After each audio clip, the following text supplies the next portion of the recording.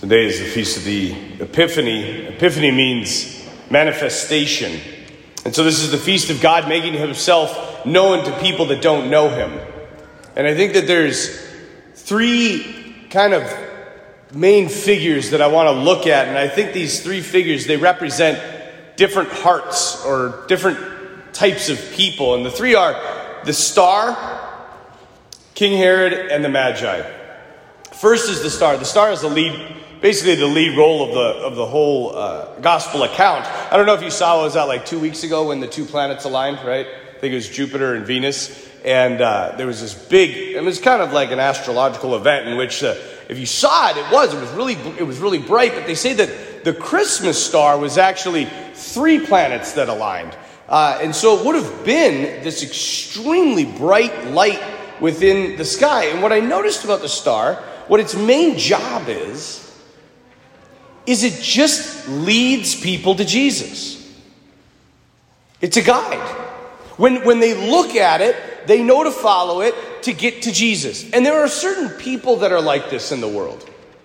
They're good, holy, virtuous people. You see them, you look at them, and they just make you want to be better. And I pray that you at least have one of those in your life, if not more. So that one's easy. The second one is Herod. Herod, I mentioned him a little bit last week on the Feast of the Holy Family. He died shortly after the birth of Jesus. He was under Rome's authority, so he's essentially Rome's puppet. And above all, he's nuts. The man is crazy. And as I said last week, he is a wicked, wicked man. And what kind of person does he represent? He represents the person who's led by fear. He was so afraid of losing his power that, as we know, he had an entire village of children slaughtered. Like, you sit back and you're like, who does that? But it gets worse. He killed his wife, his mother-in-law, his wife's grandmother. Something tells me he didn't have a very good marriage. He also killed his brother-in-law, 3 of his sons, and get this, he had 2,000 bodyguards. You telling me this guy wasn't scared? He's big tough king. I can kill a whole village of children, but I have to have 2,000 bodyguards. This guy lived in a constant state of fear, and it literally paralyzed him and caused him to do horrific evil to save his kingdom, his little kingdom. Now people are probably like, who's Herod in the congregation? Herod is an attitude. It's a type of heart that lives by fear. And when we live by fear, not only do we not have joy, we have angst inside of us. I'll give you an example of my own life. I never dreamed, I can tell you, I never dreamed at 18 years old, if you would have told me when you're 41, you're going to be standing on Sunday morning at 10:45 at the pulpit of St. Joseph's Catholic Church as their pastor. I never would have dreamed that in my entire life. In fact, I think if they had those yearbooks, it's, most likely, if it was most likely to not be a priest, I might have won that. I think I might even have won the one that was most likely to go to jail. I was the furthest thing from being a priest. But I had my parents. They talked about the gospel. And then I had, my priest chaplains. I had Father Austin Vetter, who is now Bishop Austin Vetter, and I had Father Tom Richter, who's now Monsignor Tom Richter. They both moved up. I'm still just kind of level. I'm just a priest. But I was intrigued by the gospel and the way that it was presented to me by them. And then they took us on this trip to Rome. That was our senior pilgrimage. We went over to Rome.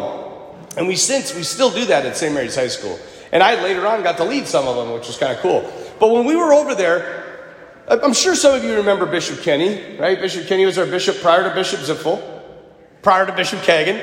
So Bishop Kenny had just left and went to St. Cloud, and he was over in Rome, and Bishop Zipfel had just been assigned as our bishop, and he was in Rome. They were both there for what's called their ad limina visit.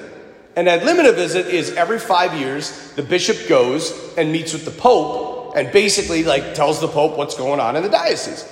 So we're there at the same time they're there. They have 2 invites. So they each get to bring a guest to meet the great John Paul II, who is now a saint. And they give their 2 invites to our group. And so I remember very clearly, we came out after this, we had a supper, and we're in this little piazza in Rome, and the 2 priests are like, we have really exciting news. 2 of you are going to meet John Paul II tomorrow. And I remember, they're like, we're going to put your names in a hat, we're going to pick it out. Whoever those 2 are, we're going to say a prayer that the Holy Spirit makes sure that those 2 go to meet him. And so in my heart, I said, okay, Jesus, if you want me to be a priest, pick my name out of the hat. And then immediately I was like, no, time out. Because I just realized there were 33 people on the trip. That's a 1 in 33 chance. That's a pretty dang good chance that I could go.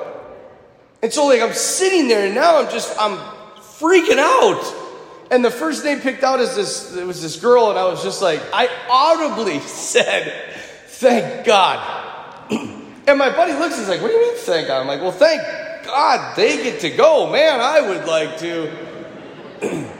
Sure hope I get picked. And sure enough, the second name out of that hat was mine. And I remember I kind of fell back onto this car hood.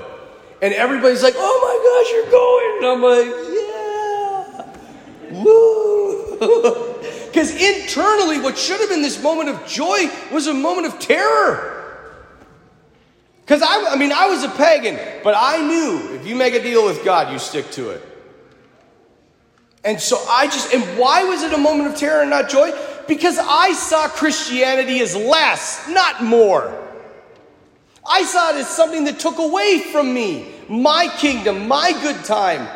And so it was a constraint. And now, not only was I part of it, I was going to lead it. You know what? Just like Herod, fear got a hold of my heart. And I didn't enter the seminary then. I rationalized it.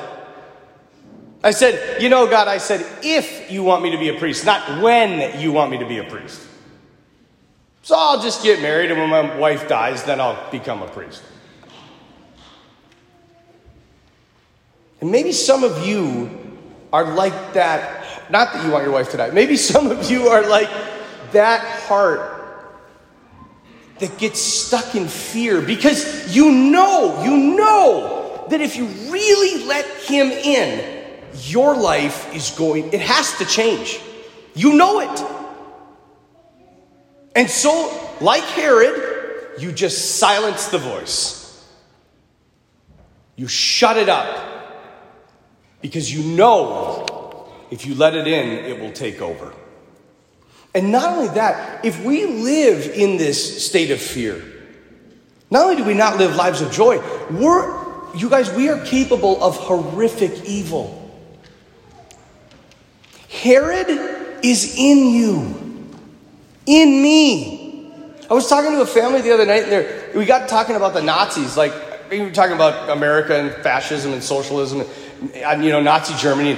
They said, well, at least we'll never get like we were in World War II with the Nazis. It will never get that bad again. And I'm like, why not? Why? It wasn't like these were aliens from another planet that just landed on planet Earth and wreaked havoc on humanity. They were human beings. You can argue Adolf Hitler, what his initial desire was power, right? No doubt he wanted power. But at the end, when he caused all of the absolute misery and slaughter, it was because of fear. He was afraid that he was going to lose his power. Just like Herod. But we don't have to live there. In fact, we weren't called to live there. Jesus says it. He says, I came that they might have life and have it to the full. That my joy might be in them and their joy might be complete. We don't need to live in fear. And last is the Magi. They're not Jewish. They're not Christian. They've never heard of Jesus. They've never read a page of the Bible. We know very little about them. All we know is that they were from the East. East where? East Fargo? East New York? It said they were from the Far East. That means they were from Asia. You ever been to Asia? It's a really big continent. They could have been from anywhere. And we don't know how many of them there are. We don't know their names. Traditionally, we hold, right? It's Casper, Melchior, and Balthazar. But we don't really, it's not written in the scriptures. We know nothing about them except one thing. When they heard about Jesus, they moved. As soon as they heard about him, as soon as they knew about him, they moved. They made a decision. And don't kid yourself. Travel back in the day was not as easy as travel is now. They didn't hop a plane to Jerusalem. Bethlehem, whatever. They came through the deserts, robbers, bandits, no food, just to see the Christ child. Maybe that's your heart. You know why they moved? Because they were hungry. They knew there was more to this life, and they wanted to find it. Maybe that's your heart. You know what? Right when they encountered Jesus, you know what it says? They were filled with joy. Why? Because they had found God? No, they didn't know that Jesus was God. They just knew they had found the way to God.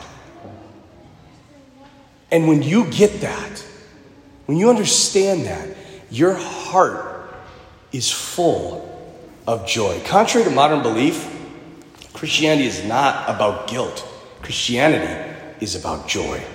And joy comes from knowing that my life is in the hands of a God who loves me. And fear is a lifelong battle. It's not a one-time thing, it's a lifelong battle. But I have noticed the closer I get to him, the less fear I have. Because I grow in faith. I know who he is and what he wants for me. What is the devil's only power? It's fear. That's why John says in his first letter, perfect love casts out fear. That's where God wants us to live. And when we live there, we live lives of joy.